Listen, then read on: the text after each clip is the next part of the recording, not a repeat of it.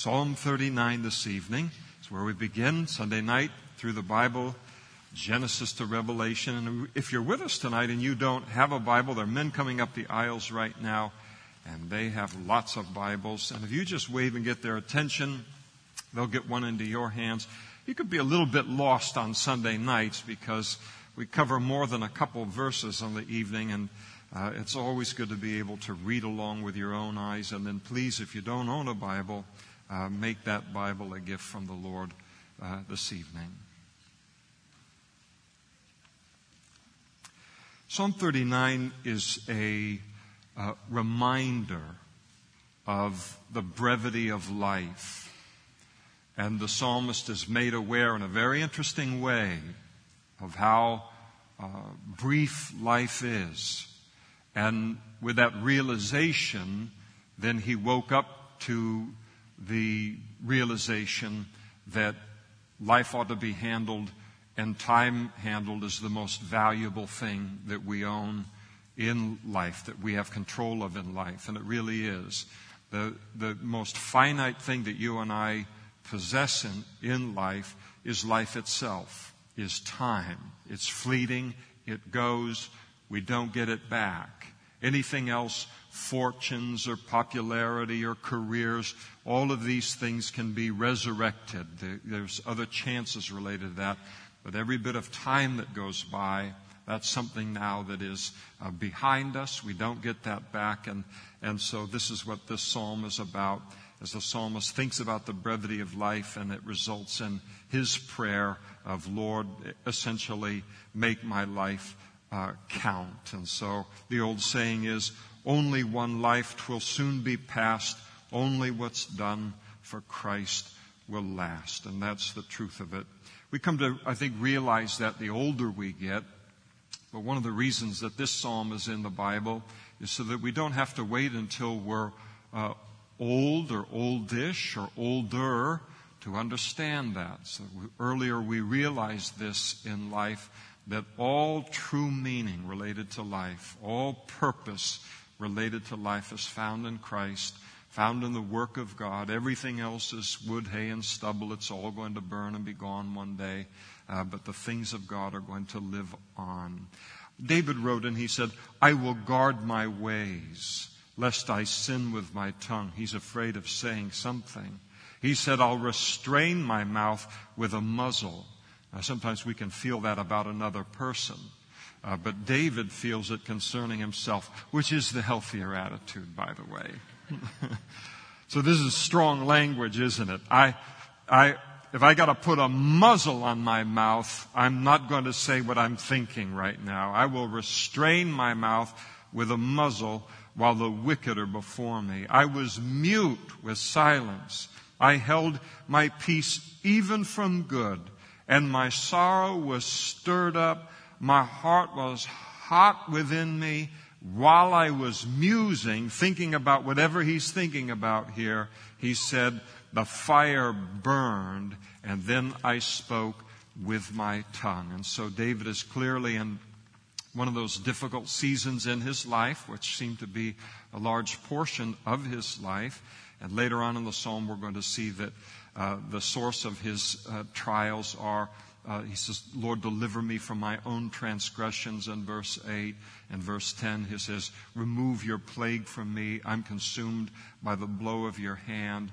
And then in verse 11, when with rebukes you correct man for iniquity. So David he's being chastened by God. He's being disciplined by God. He's in the doghouse. He's in the woodshed. He's in the corner. He's in big trouble.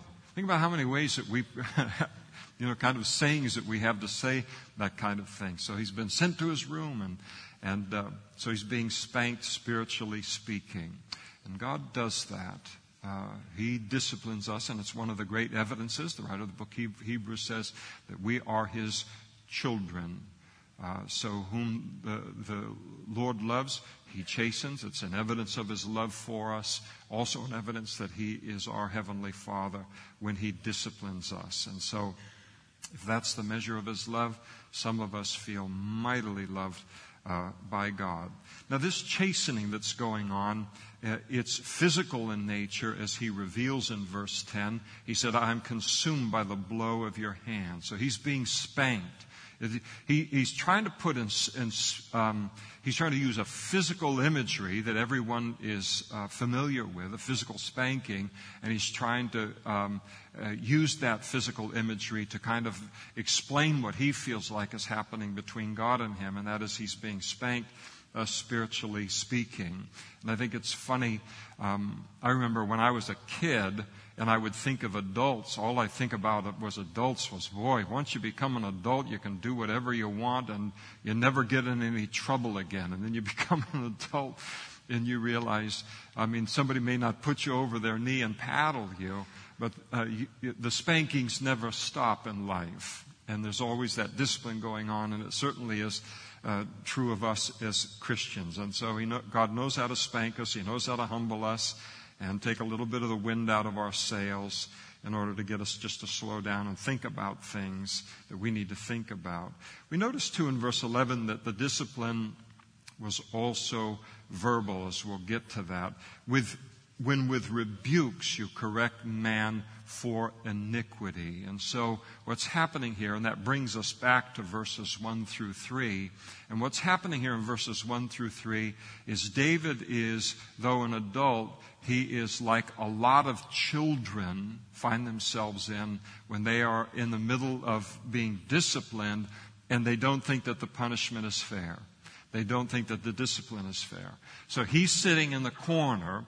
God is disciplining him. He's kind of fuming over what God is doing to him. He's very upset about it.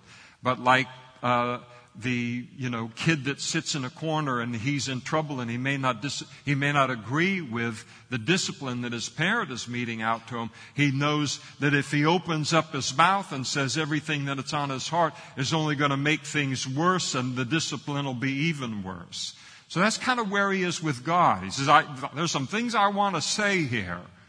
I don't think this is fair, but I know if I open up my mouth, I'm going to just make things even more miserable for myself. You notice in verse 2 and actually in verse 3, my heart was hot within me while I was musing, the fire burned. And so as he's sitting there in the corner, so to speak, as he's kind of forced to silently think through the reasons for his discipline. If you ever put one of your children kind of in the corner and you say, what did you do wrong? Nothing.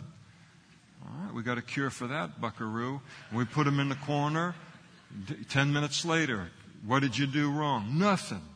16 hours later, if you had one like we had. But ultimately they kind of break because they do stop and get through kind of the anger and the indignation and, all of the carnality. And then they do begin to start to think through why they are in the corner. And then so often they do realize the light goes on and they realize, this is what mom and dad is trying to teach me.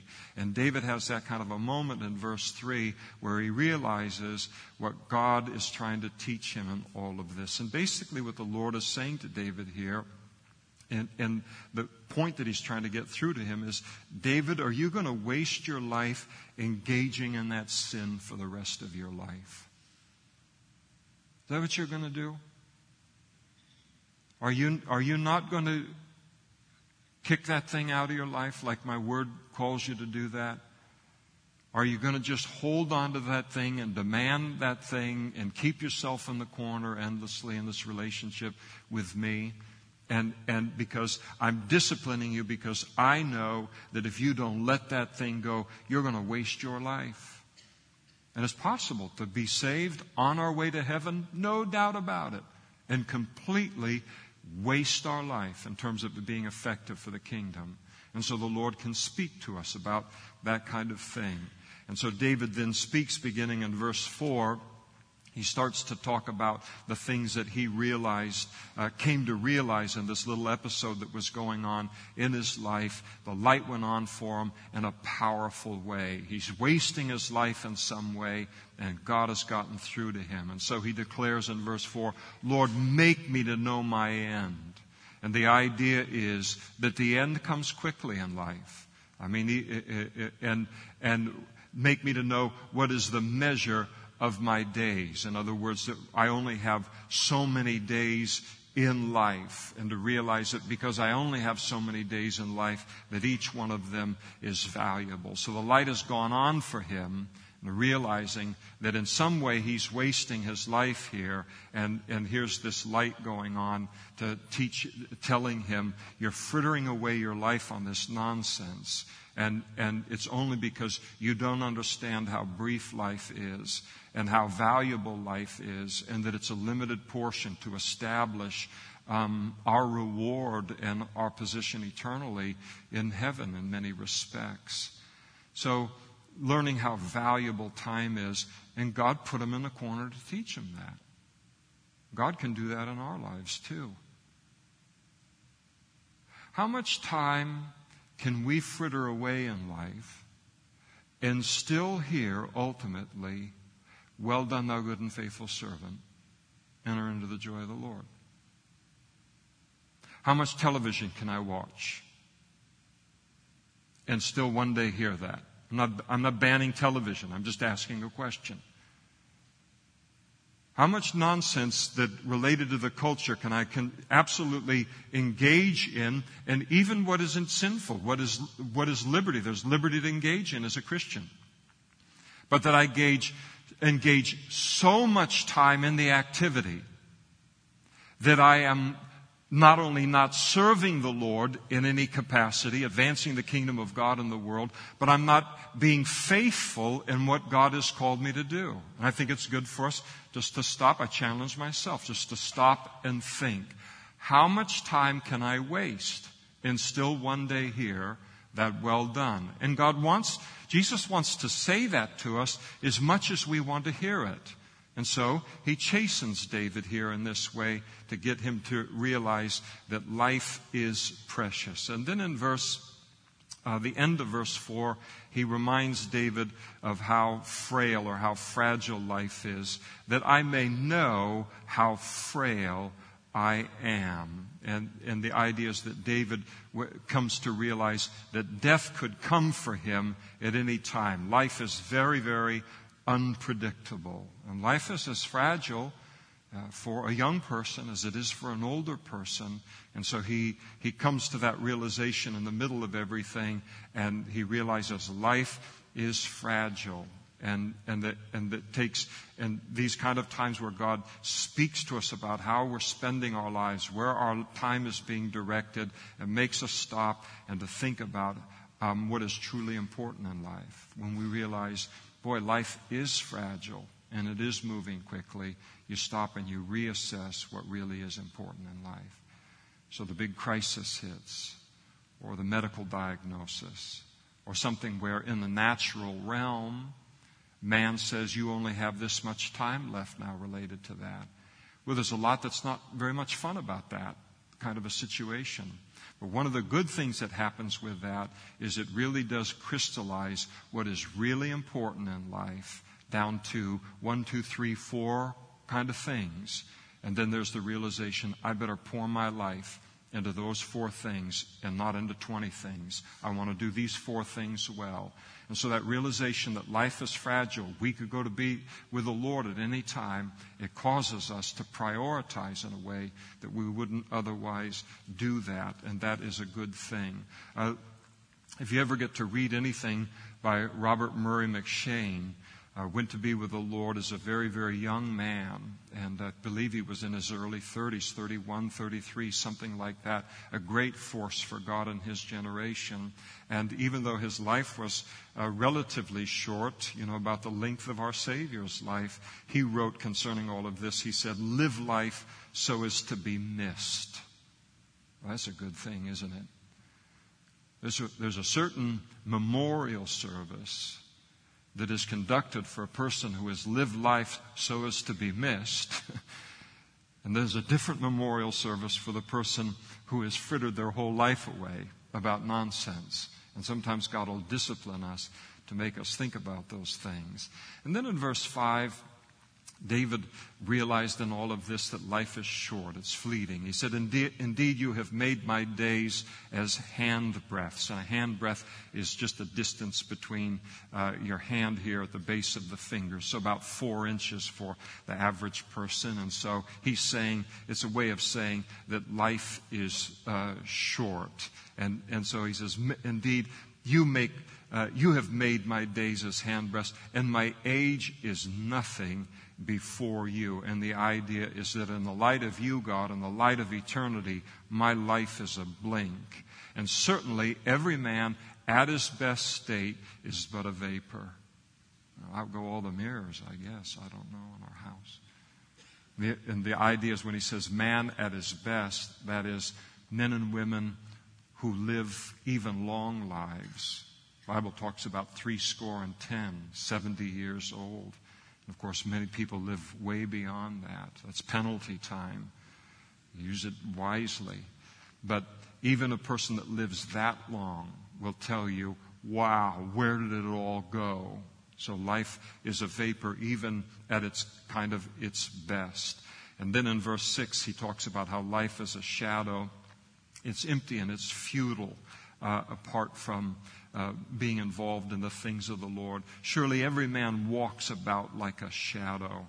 Surely they busy themselves in vain. He heaps up riches and he doesn't know who will gather them. And so you see that so often, don't we, where a person will spend their whole life amassing this fortune, or what he would consider a fortune, or she would consider a fortune, and it's gone in 6 months after they're dead, with the kids that don't have the character to handle that kind of wealth or something. And so here's this whole realization that he has, is that life is empty and it's futile apart from being involved in the things of the Lord. And it is. And this isn't like, okay, here's a psalm for the pagans. This is a psalm for Christians, to realize that. Life is meaningless apart from understanding God's call upon my life, the giftings that He's given me, and then engaging myself in that calling and in God's purposes for my life. I mean, otherwise, what is it? The person who eats the most pasta wins, or gathers the most material things, or whatever it might be in terms of how time is used. There's no meaning in that. And the realization, I mean, the obvious proof of the fact that there's no ultimate satisfaction or meaning in it is just the vicious cycle that it is. So there isn't any meaning to life, and true meaning, satisfaction, peace, this kind of thing, apart from serving the Lord and being engaged in His purposes. That's the person that's rich in life. A person that lives their whole life for just amassing, wealth or power or some kind of a name or something independent of God, it's just a waste of time. And as he speaks here, evidently he'd seen people with tremendous wealth. He was a very wealthy man himself, pass it on after they'd broken their back in order to amass it and to see it gone quickly. It reminds me of the old story about the funeral. This very rich man in an English village had died, and as the hearse was going by and all, there was 2 older men that were standing on the sidewalk, and the one said to the other, "How much did he leave?" The other said, "All of it." That's the truth of it. But if we live our lives properly and we serve the Lord, then, as Paul wrote, we send our riches ahead into an eternal reward. And so this beautiful lessons that he has learned related to it. Now, as I read the psalm, I ask myself, why would David burst out in this song about the preciousness of life, the unpredictability of life, the shortness of life, the emptiness of life apart from God and His purposes, except for the fact that in some short season in his life, he had forgotten all of those things. And I'm personally inclined to believe that the chastening that David was experiencing from the hand of God wasn't over some great obvious sin or failing that was occurring in his life, but for the sin of wasting time wasting his life on things that are just empty and they're temporal and they're just shadows for the child of God, living his life like everybody else was in the world. And so here is Psalm 39, and in this psalm he repents of it. And then the lesson he's learned, he begins to speak about then in verse 7, and the remainder of the psalm is essentially his cry out to God, asking for a second chance. Lord, I get it. I understand what you're saying to me. Now give me a second chance to use my time and use my life properly. And so he says, and now, Lord, what shall I wait for? My hope is in you.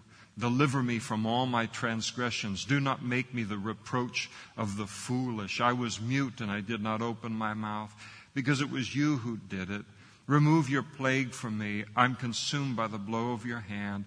And when with rebukes you correct man for iniquity, you make his beauty melt away like a moth. Surely every man is a vapor. Hear my prayer, O Lord, and give ear to my cry. Do not be silent at my tears, for I am a stranger with you, a sojourner as all my fathers were. Remove your gaze from me. And that kind of God looking at him as that stern father. Remove your gaze from me that I may regain strength. Let me come out from under your chastening before I go away, and I am no more.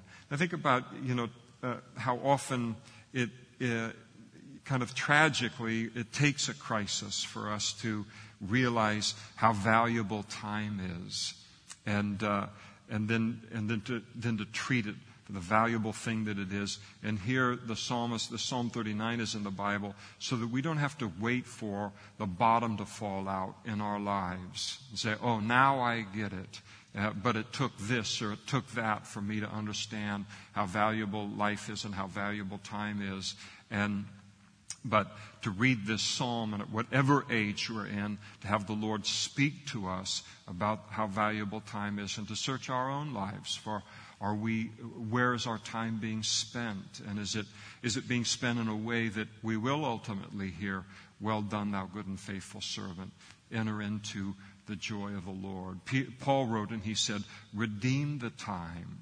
And the idea of redeem means to buy it back. It's to use your time as if you had to pay for it. In other words, to understand how valuable it is. Jesus said, occupy, take care of business. In other words, his calling upon our lives. Occupy, he said, until I come. And so that recognition of using time in this way, maybe the psalm tonight would speak to one or two of us this evening about misdirected time that's being lost and being wasted when the stakes are high, not only related to our own lives, but a whole world that needs to hear the gospel yet, and a whole world that needs you and me, all of us, to be in our place where God wants us to be in the advancement of his kingdom. I like what William Penn said related to this. He said, time is what we want the most, but we use the worst. Boy, that says a lot of truth in that, doesn't it? See how desperate people get for more time. And then so often you look at the culture around us, how we use time, and we use it so terribly. On the one hand, we value it, but on the other hand, we don't value it enough to handle it in a proper way. And so, beautiful psalm to remind us of a very, very important fact in the Christian life. And then in Psalm 40, we come to a psalm that reminds us of the fact that what God has always been to us, he will always be to us. And what he has always been to us is unfailingly faithful. David wrote, and he said, I waited patiently for the Lord. I waited patiently upon the Lord. So you see why I'm not on the worship team. And he inclined to me. So here's the song. That song that we sing comes right out of that. Well, I wouldn't call that singing either. but when they lead us, it's I waited patiently for the Lord. And he's talking about a past deliverance that God did in his life. I waited, past tense, patiently for the Lord. And what did he do? He inclined to me. He heard my cry. And he also brought me up out of a horrible pit, out of the miry clay. So he was at one time in a humanly impossible situation. So anytime you've been in miry clay, remember one of the prophets in the Old Testament, because he was faithful to speak for the Lord, I think it was Jeremiah, was put down into this great pit and was, up in this miry clay up to like this. And in order to get him out, they had to put cloths and ropes and everything under him and just, get him out, the suction. If you've ever had a shoe go in the mud and pull it out or whatever, you see. But if you get into miry clay, we're talking clay, not dirt or mud. You get into that up to your knee or up to your waist or higher. You got to get some help getting out of that. So that's David's way of saying, I was in a situation where only God could deliver me from it. And God did deliver him. And not only did God deliver him out of the miry clay, but he then set David's feet on a rock, something solid, and he established my steps. And not only did he do that, but he also gave David a song. He has put a new song in my mouth, praise to our God. Many will see it in fear and will trust the Lord. And so he came out of that experience, and what was in his heart was a song of praise and rejoicing to God for what God had done. Now, David can just sit down. He can have an experience in life, sit down, and he can write a song. I could write a song, but you don't want to hear that song. But in every experience that we go through in life where God delivers us out of, some kind of difficult situation that we're in, every time we think about that and our heart soars, well, that's the song that's in our heart, directed toward the Lord, and he sees that as a prayer. And so this is what he had faced in the past, and this is what God had done for him. And then he goes on and he begins to speak of, in the light of what God had done for him, he begins to speak now of encouraging everyone to put their trust in the Lord. Blessed is the man who makes the Lord his trust and does not respect the proud, nor such as turn aside to lies. Many, O Lord, my God, are your wonderful works which you have done. Your thoughts toward us cannot be recounted to you in order. If I would declare and speak of them, they are more than can be numbered. Do you realize God's thoughts towards you this moment is more than you could number? So how can he do that? I don't know. He's God. He has the capacity to do that. Now, if you're like me, kind of like, I always begin, my starting point is that I'm in trouble. And then I move from there. So you say, all right, God's thoughts toward me are innumerable. Oh, great. But elsewhere in the Bible, it tells us that his thoughts toward us are good. So that's how he's thinking. He's thinking good thoughts about us. Talk about grace. And that's the kind of eyes that he has toward us. And so David just calls on everyone to just worship the Lord because of his mercies that he shows us, because of his thoughts toward us. And then in verse 6, he starts to talk about the best way to kind of communicate our appreciation to him for being so good to us when he delivers us out of those difficult situations. He said, sacrifice and offering you did not desire. My ears you have opened. Burnt offering and sin offering you did not require.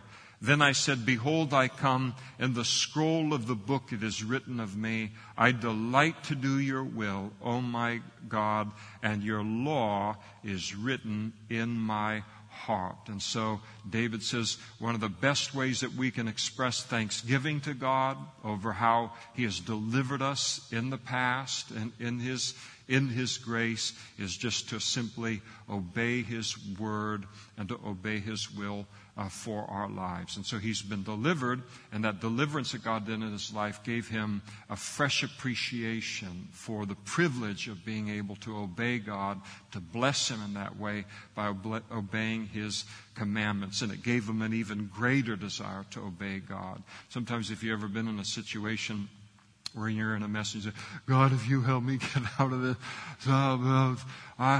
I'll work in the parking lot. I'll be an usher. I'll clean up after this. I'll teach a home Bible study. You name it, I'll do it. You just get me out of this thing, Or sometimes it isn't even something where we've put ourselves in a pickle. But God delivers us out and we go, you are too much. Only you and I know. You didn't need to do that and you did that.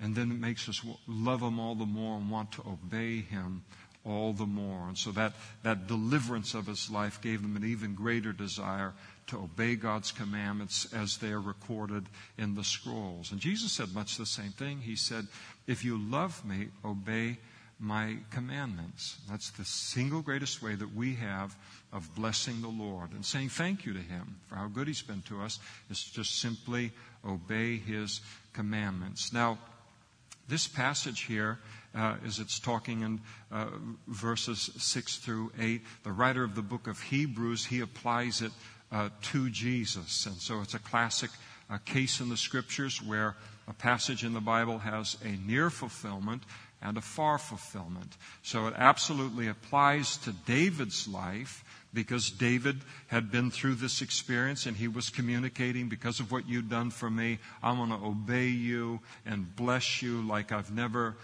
done that before. And so I don't want to just follow you. And he's talking about sacrifices here. He's basically saying, I don't want to follow you by offering sacrifices and offerings to you at the tabernacle and all, independent of a life that's lived in the life that I live in private, to be lived obediently to you. So he's basically saying, I don't want to be a Christian that goes to church on Sunday and then lives this sin-filled life all the way through the week. I want to do both of those things. I want to have both of them right.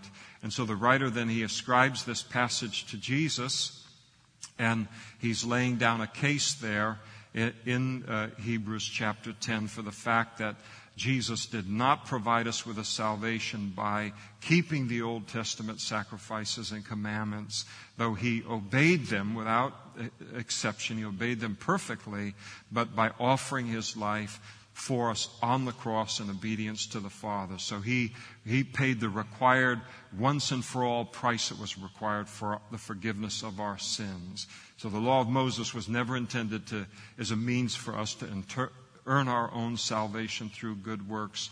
The law was given in order to expose us as sinners, and so Jesus fulfilled the law that we could not fulfill. And so by salvation, His righteousness, His perfect righteousness, is put to our account. That's what God sees when He sees us now, because of our faith in the Lord. And so David says, listen, I love you, I appreciate what you've done, and I respond with obedience. And then he says the second thing that he was going to do in response was to just let everybody know about God.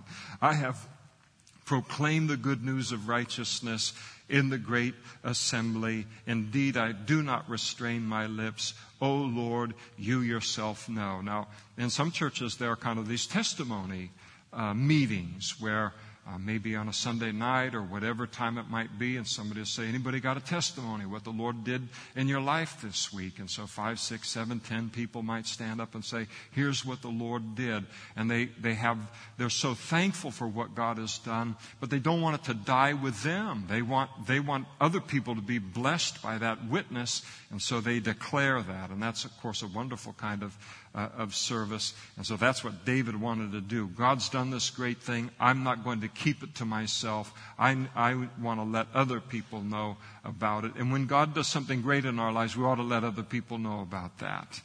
And so what does he let them know about? David said, I haven't hidden your righteousness within my heart. I let people know how righteous you are.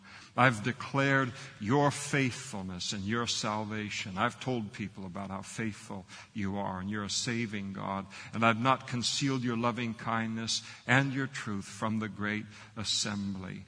And then in verse 11, something interesting happens, because this first half of the psalm deals with God's deliverance of him previously. And now in verse 11, he begins to speak about a trial he is currently in. But he's going to deal with this trial that he's currently in, and he's going to ask the Lord for help in it from the context of remembering that God had helped him in the past. And it's so important for us when we hit a gigantic trial in our life. Sometimes maybe you're something like me. This gigantic thing hits, boom. And it's so big it's using up all of the oxygen in the room. And then here I am dealing with it like it's the first time I've ever faced anything hard in my Christian life. And sometimes God has to pull me back. I'm not that smart. And so God has to pull me back and remind me, hey, Damien, we got a history together. I've been pulling you out of the miry clay since 1980. So we have a history. You're not facing a difficult time for the first time in your Christian life. It's not like you and I don't have a history together and I haven't done great things for you. Start to process what you're facing right now tonight that seems so overwhelming to you, Damien, in the light of what I've always been to you, and that is faithful. And he goes, all right. And sometimes without doing that, every time we hit a major trial, it is like we're hitting it for the first time, relearning everything for the first time. So we're retaking first grade over and over and over again. And it's important when these things come to just pull back. And there might be some of you sitting in this room tonight, and you're exactly in that place. Boom, here is this thing. And God is just reminding you, remember how faithful I have been to you all along. And the Bible says that God does not change. So what He's been, He will be to us. And He is going to take care of the situation, and He's going to use it to the praise of the glory of His grace within our lives. And so that's what's happening with David here. Do not withhold your tender mercies from me, O Lord, as he's facing this new thing. Let your loving kindness and your truth continually preserve me. These things that I've boasted in about you in the past, let them mark my life once again. And here's his problems that he's having. For innumerable evils have surrounded me. So that's more than one or two. He's in a mess. My iniquities, so talking about his own failures and sin, falling short. My iniquities have overtaken me so that I'm not able to look up. They are more than the hairs of my head, and therefore my heart fails me. So he prays out to the Lord. Some part of what he's in the middle of is his own doing. Some of it is not his own doing, but it doesn't keep him from crying out to the Lord for help in this. And then he prays to the Lord for protection. Be pleased, O Lord, to deliver me. O Lord, make haste to help me. Let them be ashamed and brought to mutual confusion who seek to destroy my life. Let them be driven backward and brought to dishonor who wish me evil. Let them be confounded because of their shame who say to me, Aha, aha. So they were mocking him and his faith in God. And then David closed with this final expression of faith. Let all those who seek you rejoice and be glad in you. Let such as love your salvation say continually, the Lord be magnified, but I am poor and needy, yet the Lord thinks upon me. You are my help and my deliverer. Do not delay, O my God. And so again, this important thing to realize is that the processing of our current trials or future trials in the light of God's faithfulness in our past. And then in Psalm 41, I love the Psalms. I mean, there's so many different things that God is dealing with in the Psalms. Psalm 40 is a reminder of God's heart for the poor. That's a good reminder. We need to have that reminder. We've got this kind of clash that goes on in our culture. And here we are, we're in a presidential election. You've got the rich and the poor and the this and the that. Everybody's being wedged against one another. And it's really just a big, ugly scene. I'm checking out till I can do something about it, and that is to cast my vote in November. But I don't want to lose life between now and then. So it's just this big, ugly thing, and the poor and the rich as well, but the poor being used as kind of a weapon in the whole big mess. And sometimes we can lose sight of like a biblical perspective related to the poor. We live in a country where we've been wealthy enough to be done with our money. And so we have in the past as a nation, we have developed a welfare state, a dependency on the part of able working men and women upon government to do nothing and yet to sustain life. And that's not a healthy thing. That's not a biblical thing at all. And yet, because in some ways that pendulum swung so far within our country that there had to be a swing back related to it, and no country's wealthy enough to just pay able-bodied people to stay home and watch television. You can't have that much. No, please. So, God bless you. I understand your heart. But you can't, you have to have productivity out of your citizenry. And so we got this thing over here, and so pretty soon people are thinking about the poor one-dimensionally as people that won't work or they won't try. And it's a lot more complicated than that, and it's a lot more nuanced than that. It was actually a lot more simple than that in ancient times, because in ancient times, you didn't have this kind of government money. We've been a prosperous country. We're not anymore. $19 trillion or so in debt. And China won't care if we don't pay that back any more than the lender on my house wouldn't care if I didn't repay that. No, we're not as wealthy as we think. And so there are going to be problems if the Lord tarries in that realm. And so we've been wealthy enough to be silly in that way. But in ancient days, there wasn't Social Security. There wasn't this government dependence. The dependence, things were built upon the family unit and the strength of the family unit.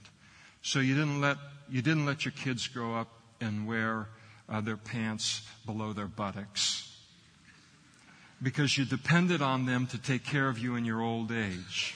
So when they tried to do that at 8 years old, you just came and said, come here, why I oughta, and boing. So you just wouldn't do that because you were cutting your own throat. So it was the whole way it was supposed to be, and did a real healthy thing. And so something unhealthy has happened here a little bit, by and large, because now everybody says, forget the family. Who cares about the family? We just got government that'll take care of us. But there is, in the Old Testament, God's heart, He has a concern for the poor. But in the Old Testament, it was working poor. He talks about the person, and the Bible says that if you won't work, doesn't mean you can't work. That's another category. God has compassion on that.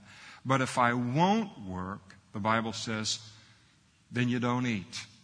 Why? Hunger is a mighty motivation toward work, and it's a needed motivation in some people. Now, I'm like a type A. I don't need hunger to keep me going. I'm looking for something to do, the next thing. Too much to do. But there are some other people that without the motivation of hunger, they might just not do anything in life. And so, there is this working poor. And that's something that's real all around the world. And that's something real that's within our culture. People who are working very, very hard. But there's not enough money to fill that tank, to head back over to the Bay Area again, to finish this or to finish that or to do work and related. That's a reality. And God has great compassion on people who are working very hard, and yet there isn't enough to make ends meet. And so that's His heart. And David writes a psalm related to it. He said, blessed is he who considers the poor. And so the blessedness of the person who considers the poor, takes them into account, has compassion on the poor, also includes the powerless, the vulnerable in life. There's so many vulnerable in our culture. And what will God do to the person who considers or is good to the poor? The Lord will deliver him in time of trouble. The Lord will always reward the person that is generous to the poor. The Lord will preserve him and keep him alive. And he will be blessed on the earth. And you will not deliver him into the hands of his enemies. The Lord will strengthen him on his bed of illness. You will sustain him on his sick bed. And so God notices when we help people out who are poor, and he makes sure that we are rewarded for that. And he can reward in a lot of different ways. It isn't like seed faith where you give $10 and you get $100 back, or you give $1,000 and you get $10,000 back. How great is it if here you are on your sick bed and God says, I'm not going to send a check to you in the mail. I'll just raise you up off the sick bed. How much did that save in doctor bills? Or how much you say, Lord, I'll give anyone half of my kingdom not to vomit in that toilet one more time tonight. And he heals us. Sorry for being so graphic. We're just drawing on history, right, in our lives sometimes. This is one of the most miserable experiences in life. God comes in, and we would value that deliverance even more than money.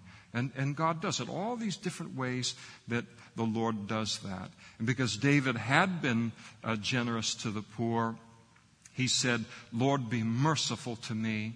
Heal my soul, for I have sinned against you. So he calls out for mercy. Again, he finds himself in trouble, so he's asking for help from the Lord, and he's asking for the healing of his soul because of his sin against the Lord. This psalm seems to have come out of the time when his son Absalom rebelled against him, drove him out of Jerusalem to try and become the king of Israel. Ahithophel, who was one of David's closest friends and counselors, joined Absalom in that rebellion.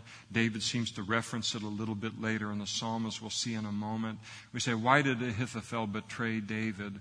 Because David committed adultery with Bathsheba and then arranged for the death of her husband, Uriah the Hittite.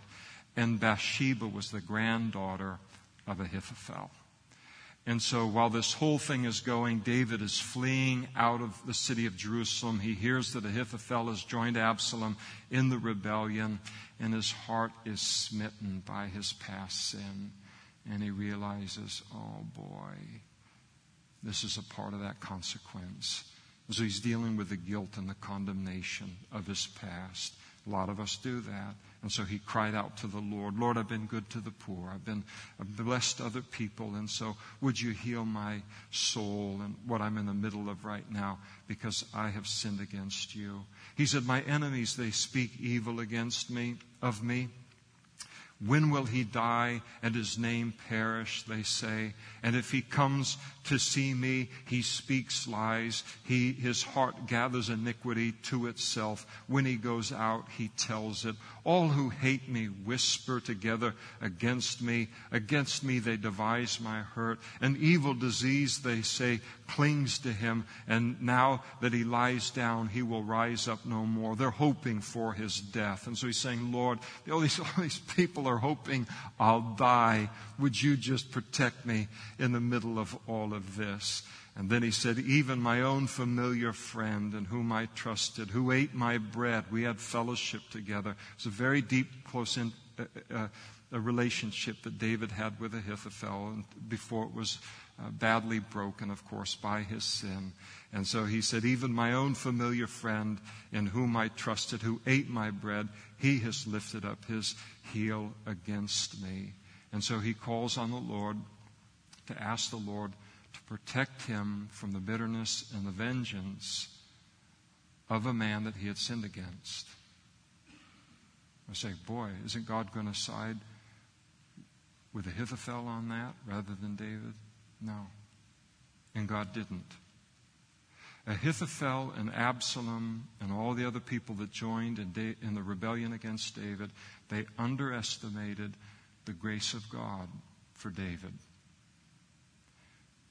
David following his sin, his adultery, and then the murder of Uriah the Hittite, for the rest of his life he would pay a quiet price, the consequences that he would bear related to that. But he confessed his sin to God, he repented of his sin, and he received God's forgiveness. And he was right with God.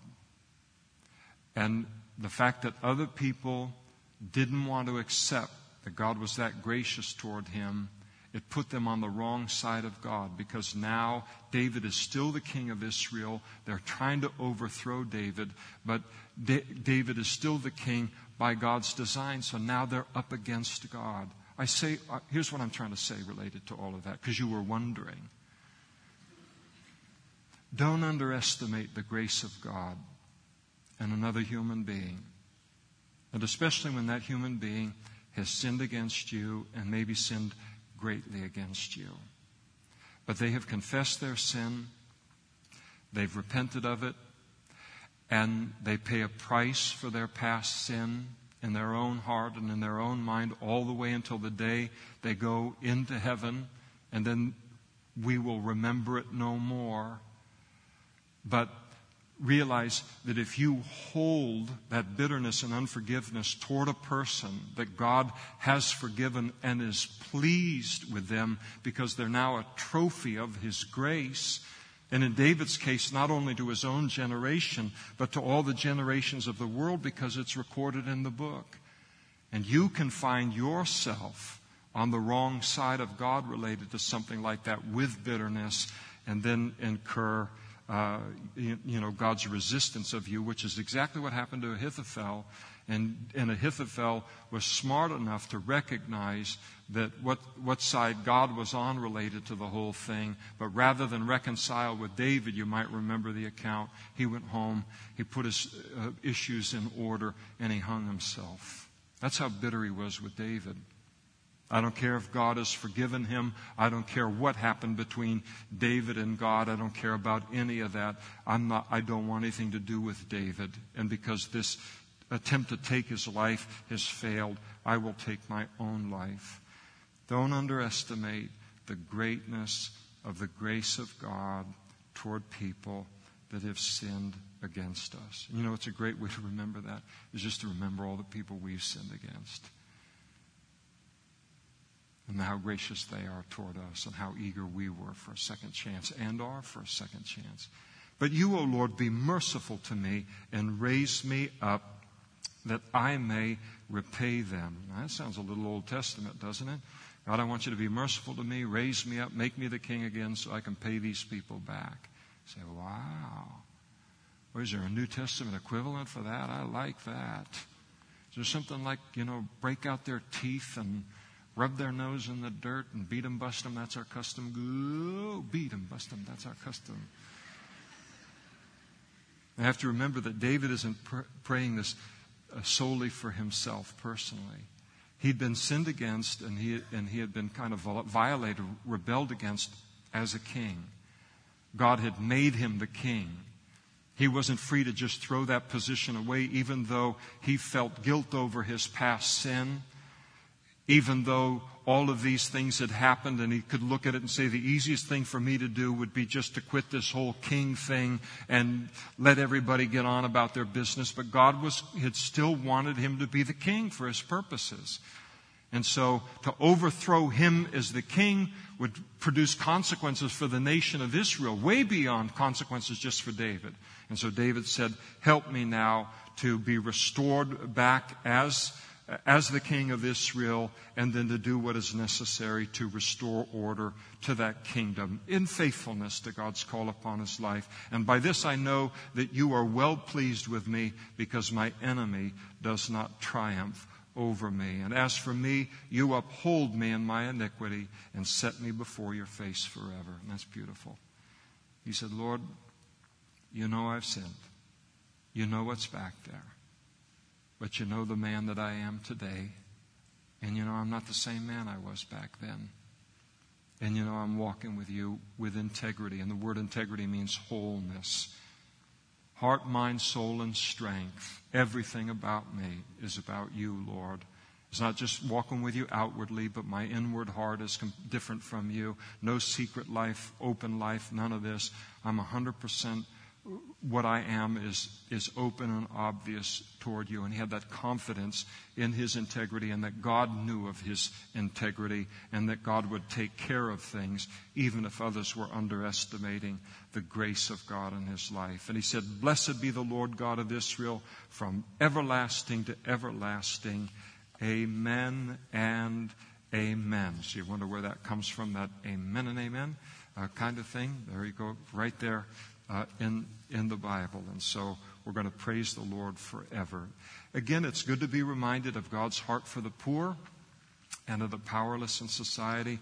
And I want to drive this point home to us a little bit, just for another probably 2 minutes or so, related to our lives.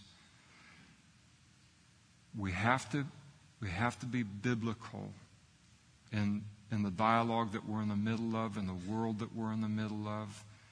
It's not just one extreme or the other. God has deep, deep compassion upon the poor in this world. You've got a great big machine called Commercial Babylon that is just using people up, just like squeezing oranges, and once everything's been used up, they're thrown into a pile. Commercial Babylon has become bigger and more important than human beings.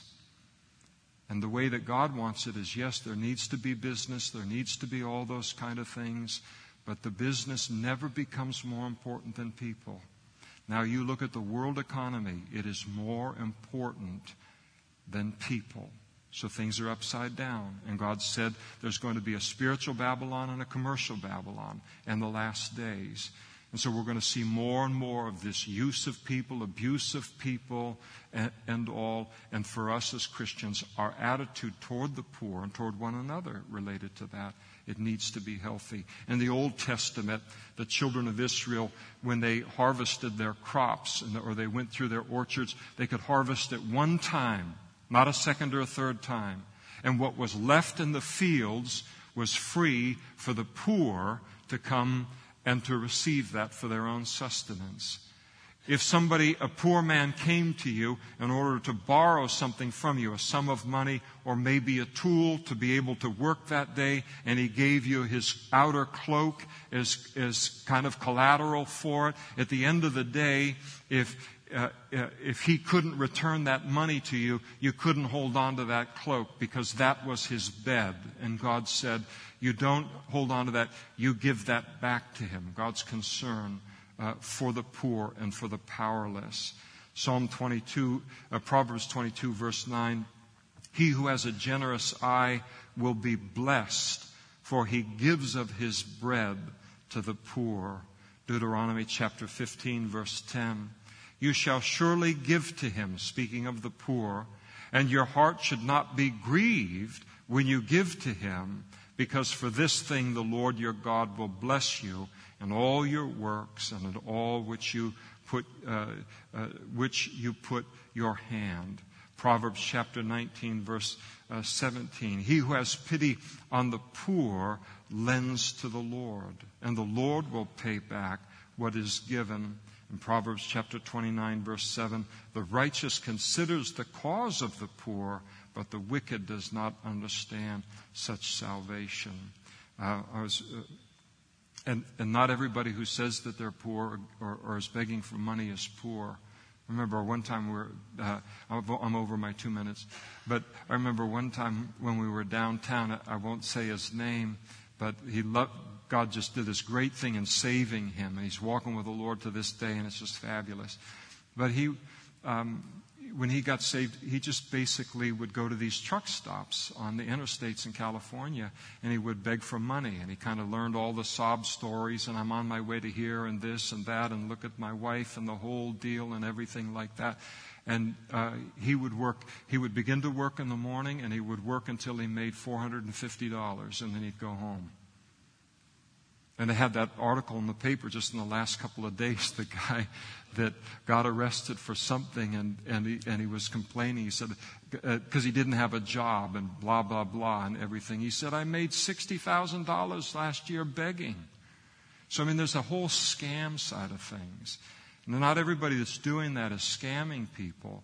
But sometimes that's all we see, and we don't even recognize, wow, that family and the fellowship here, and I notice that they're working really hard to this, and I wonder how tight things are. Just to broaden our vision for noticing need that's gone around us. Jesus spoke in the parable of the ambitious guest. He said, when you give a dinner or a supper, don't ask your friends, your brothers, your relatives, nor rich neighbors, lest they also invite you back and you be repaid. But when you give a feast, invite the poor, the maimed, the lame, the blind, and you'll be blessed, because they cannot repay you, for you shall be repaid at the resurrection of the just. God will never be our debtor because of anything we ever do for the poor. He always notices it, and He always rewards it in this life or in the life to come. Beautiful psalm, important reminder. Let's stand together and we'll pray.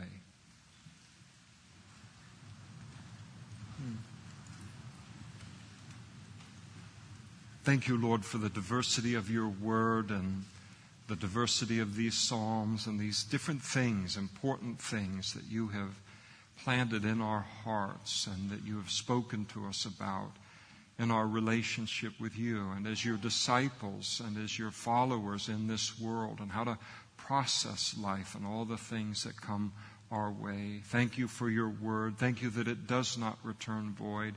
We thank you for the perspective that it has brought to our lives in these varied ways this evening, and again, the diversity of these 3 psalms tonight. Thank you, Lord, for your word, the privilege of being able to study it tonight and to do so in fellowship with you. And we give you praise and we give you thanks in Jesus' name. Amen. Now,